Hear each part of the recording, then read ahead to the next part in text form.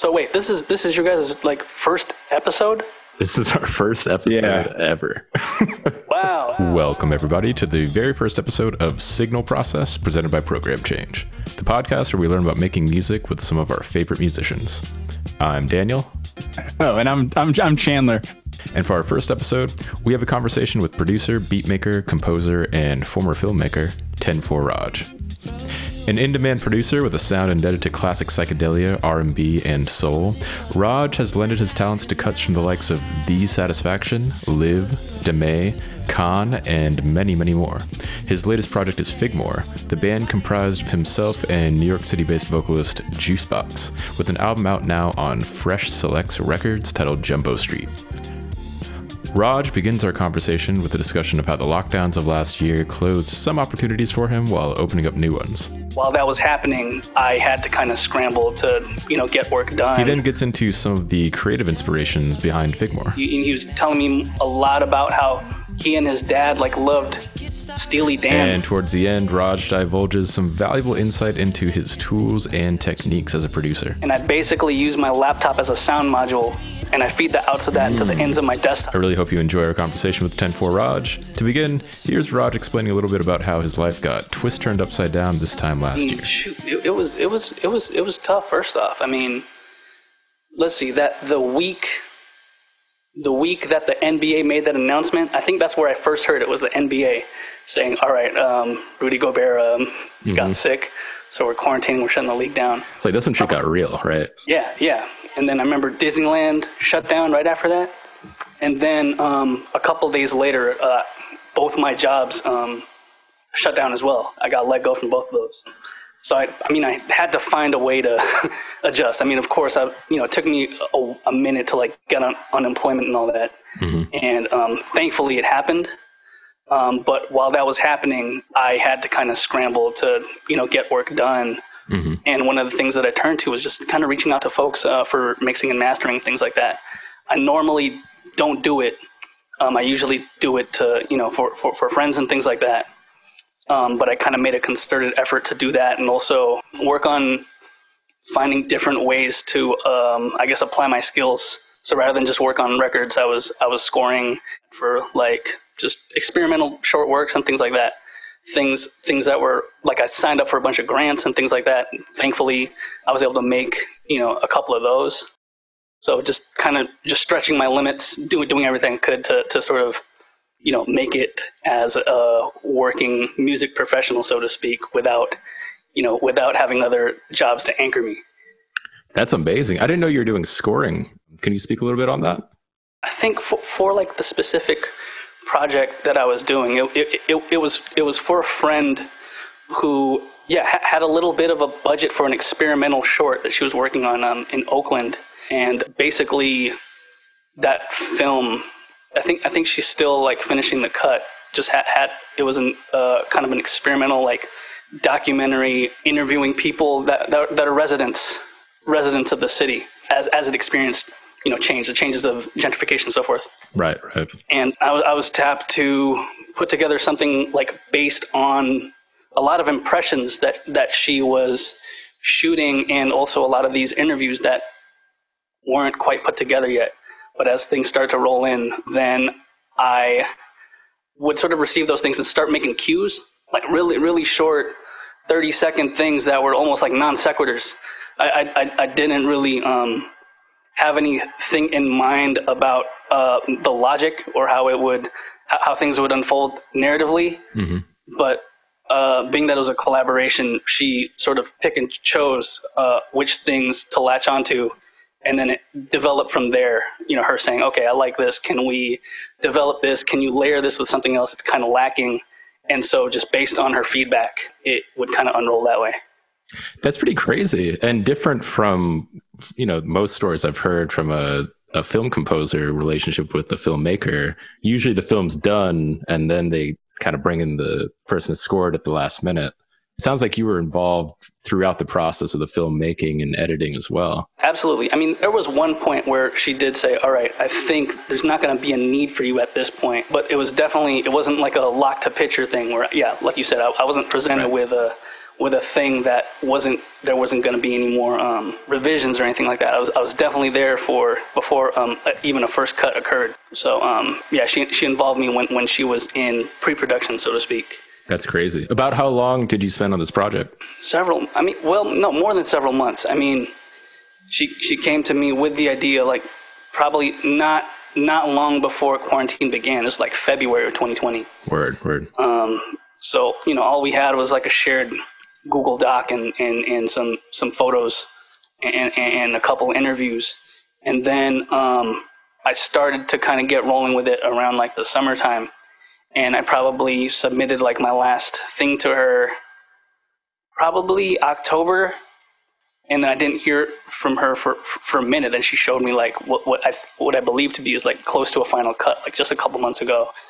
Yeah, not yet to be released, but definitely something that was instructive for me and a lot of fun to work on.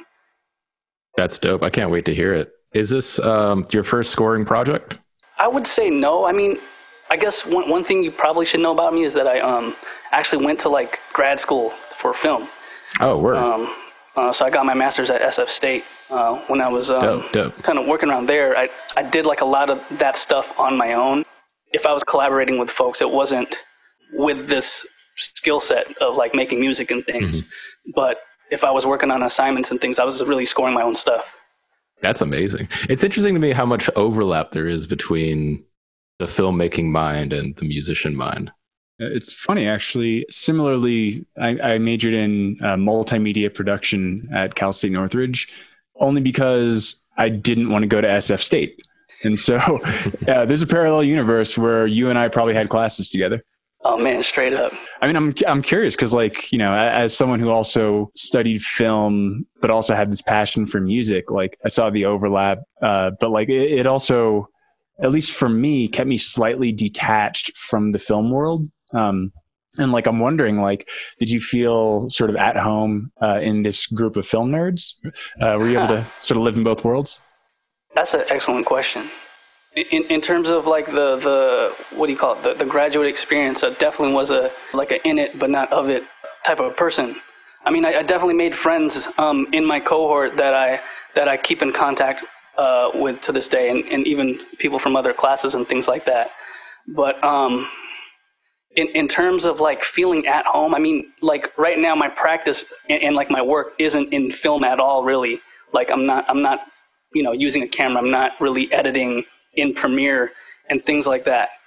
And yeah, I think I did sort of struggle with the fact that like while I was in school, I think in terms of my artistic identity, I was still kind of pulled towards making music. Like that's what I was spending a lot of my time on, while everyone else was kind of watching movies, discussing movies, getting together, holding events based around the act and the enjoyment of movie making. And I wasn't really inserting myself in those spaces. So to answer your question, yeah, I didn't quite feel at home, and I think it was because of these instincts to keep on making music. What was your sort of bread and butter growing up? Or did you have a bread and butter? Were you all over the place? I'm just kind of curious, like, as far as your musical background, your preferences, like, where were you coming from? For a long time, I was into like just rap and hip hop music and the history of it. But then a couple years later, as I started to get into like production on a computer, I started to just listen to music like kind of as a fan, kind of investigating the history of it to see this, a lot of hip hop music is sample based. It doesn't just come from nowhere. And so a lot of it branched off, especially like in high school, into sample based stuff like soul records, classic rock, even jazz, just anything in which hip hop took it as a source. I was gravitating to it. So, I mean, do you incorporate a lot of field recording in your work? Because I hear a lot of traces of it around. And like, speaking of which, soda water, is that really soda water? No, not at all. That's I don't remember the patch. I mean, let me just say now that I'm an unabashed like preset surfer. Nice. But I like to tweak. I think that came from Yuhi's Diva. So no way. Yeah, I don't know if it's like in the stock pack or if it's from something that I bought. Oh, well, Yuhi's Diva can sound a whole lot like a bong rip. Man, for sure. Oh yeah, it was the plugin. For sure. I mean, I guess to answer your first question, not too much, but increasingly so over the years. I mean, especially like with Figmore stuff in terms of field recording. Like I think my partner in that group, Juicebox, the singer songwriter, like he was one that would say, "Yo, I got this recording of some birds and me like jangling my keys to open the door. You want to use that for the song Home?" And I'd say, yeah. And so we'd do that. And I was like, oh, shoot, this is probably what I went to school for. And I'm not applying it till you told me.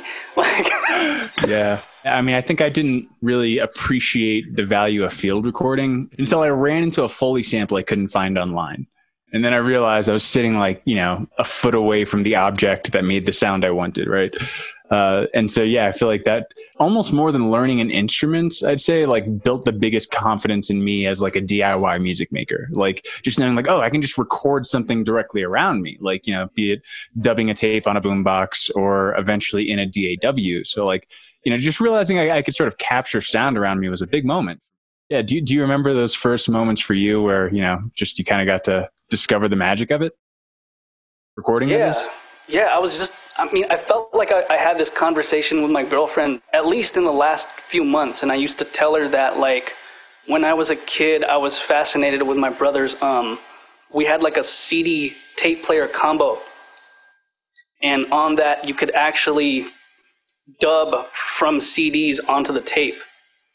Like, this is probably when I was like in middle school. I would take different sections, mostly like spoken sections, and I would kind of form like phrases and things like that to make mixtapes. So I would take from different interludes and kind of just do like pause tape type stuff and sample that onto the tape and make these little interludes based off other people's skits and stuff to form sentences.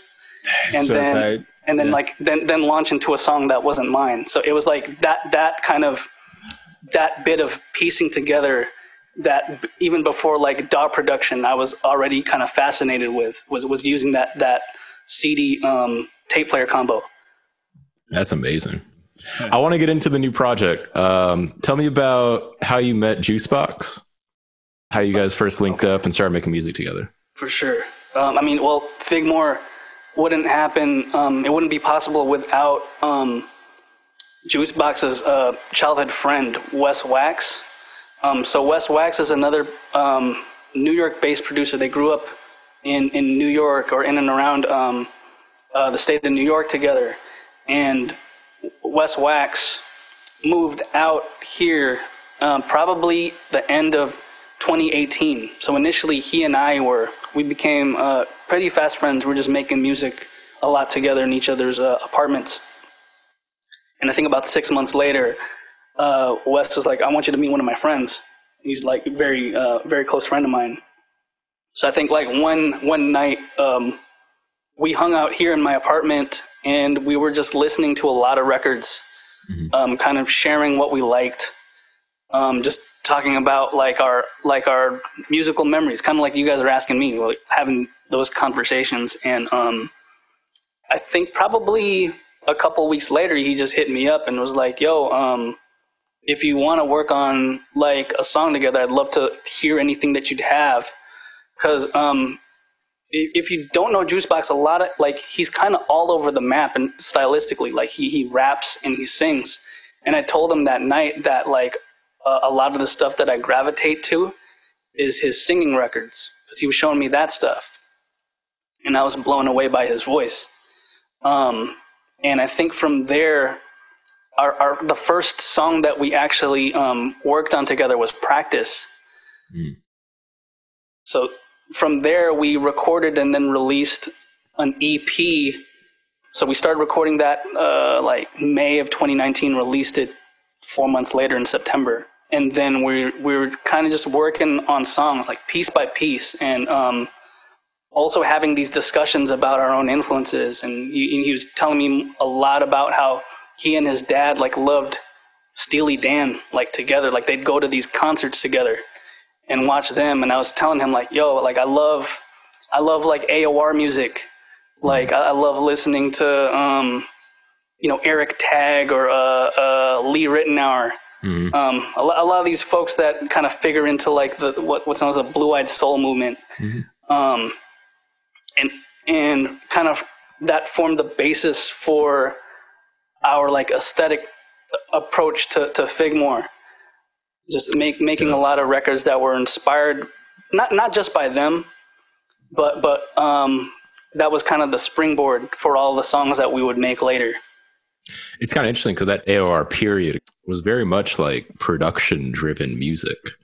Like Steely Dan didn't tour; they were studio cats. They did everything off of session players and their wizardry behind the boards. So I think that's a cool reference point now, because now music is super production-driven, in my opinion.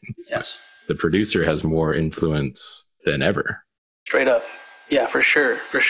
Like one of the things that kind of like grounds me, like even though I like bring up those names, because like when I think of Steely Dan, I do think of like top tier musicianship, and so like it feels 100%. like I feel scared to like be like, oh yeah, this record is inspired by them, because as a producer, I don't know if I consider myself a musician in the traditional sense. Like I tell people this all the time. I can't really play a song on the piano from beginning to end without making a mistake, right?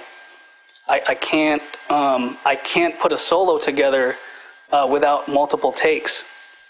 Do you feel like that's partially what attracts you to music production? The chance to perfect it? Absolutely, for sure.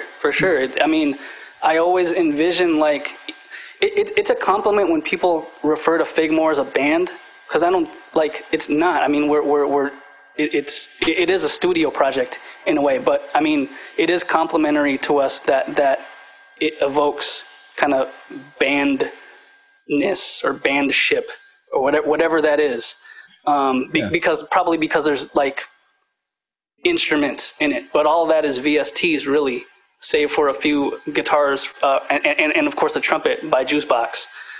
But for sure, to answer your question, Chandler, like the idea of perfecting it, at least on record, kind of giving the illusion of a performance for record, is something that I really like aspire to get better at.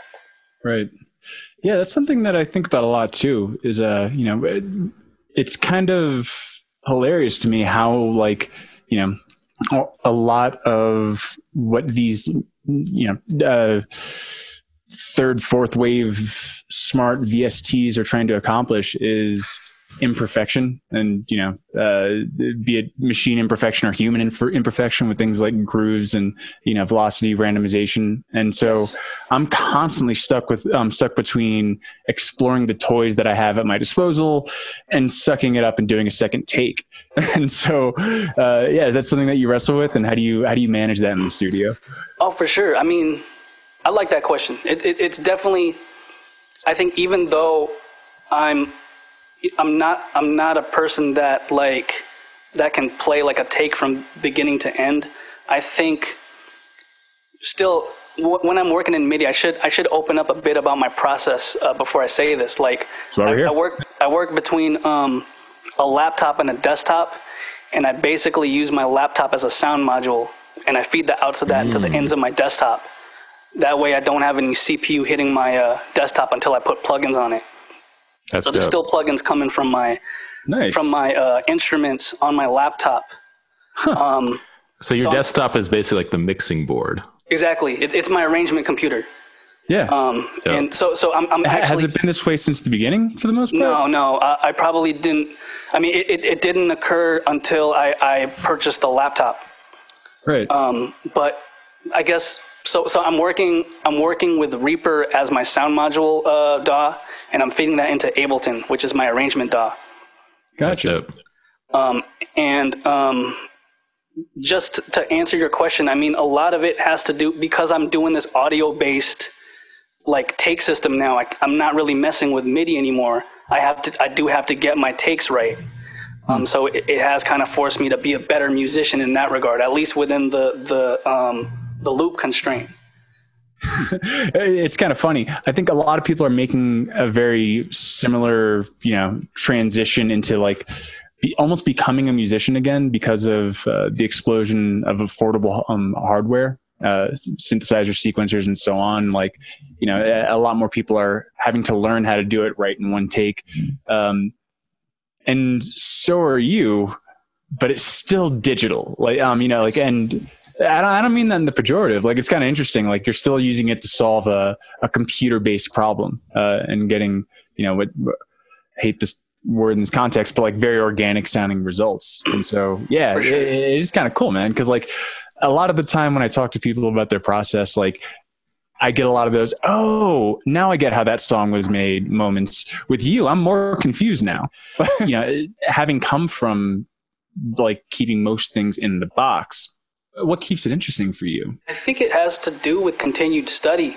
It has a lot to do with staying fresh. I mean, of course, there's history, right? Like listening to, you know, the undiscovered gems of decades past. But it's also staying on top of who's doing cool and interesting things like right now.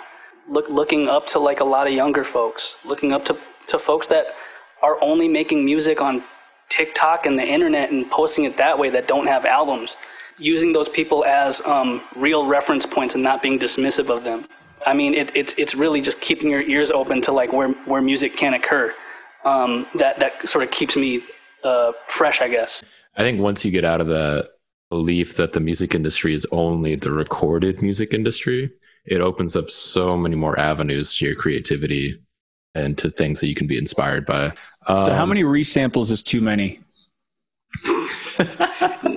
None, man. I mean, it could never be too many. It's only as much as I guess if it degrades to a point that you're not ultimately happy with it, then that's too many. Okay, good answer. Do you keep a routine around your music making? Like, In terms of like a personal, like generative process, I think a lot of it starts with listening. So I think before I'll play anything, I like to hear music first. It could be my own music. But I think a lot of the stuff comes from listening to other things, making a point at least once a week to transcribe something, even if it's a small idea. It doesn't have to be an entire song. And yeah, like spending time both in Ableton and Reaper for different reasons. I mean, I'm not that type of like Ableton certified person that can tell you everything that the program does. Mm-hmm. But I mean, I'll try and make some sort of discovery on there. I'll try to watch a tutorial, or I'll be up in Discord listening to other people that do it better, like how they'll approach software. Sometimes I'll spend my day or a portion of my day making my own presets, making my own stacks. Like in Reaper, that's one of the things I like to do is if I'm not shaping presets, I'm combining instruments and then kind of making a folder like a group in Ableton. And I'll save that as a preset. And that's one of the ways that I kind of come up with different timbres and things. I don't want to keep you too long, but I do have just a couple of relevant questions, rapid fire type shit. Not super. Oh, rapid fire after this? Yeah, exactly. That was the warm up, man. Now I wanted to know, since I know that you're a software person. I mean, you're not a software person; you're an actual person, but you know what I mean. Best interview ever. I want to know, if you could have only one, give me one soft synth, one compressor, one EQ, and one reverb. Soft synth, compressor, EQ, reverb. So reverb, Valhalla Vintage. EQ, Sonomus Burnley 73. It's a Neve 1073 emulation. Word. Compressor, Furcomp. That's a free one. They just released a expanded version, that you pay for now. Very, very nice digital comp, very clean. Soft synth, damn. Hold on. I mean, that's like the hardest shit. The other three you had ready to go. I was actually surprised. For sure. I mean, with instruments though, it's like I'm trying to think of like what can I do everything with. Word. Damn. Does Kontakt count? I would love to use Kontakt. I mean, that counts. I don't. Yeah, I guess I would say Kontakt because that affords me a lot. Yeah, that counts. Because with with other stuff, like wishing for more wishes.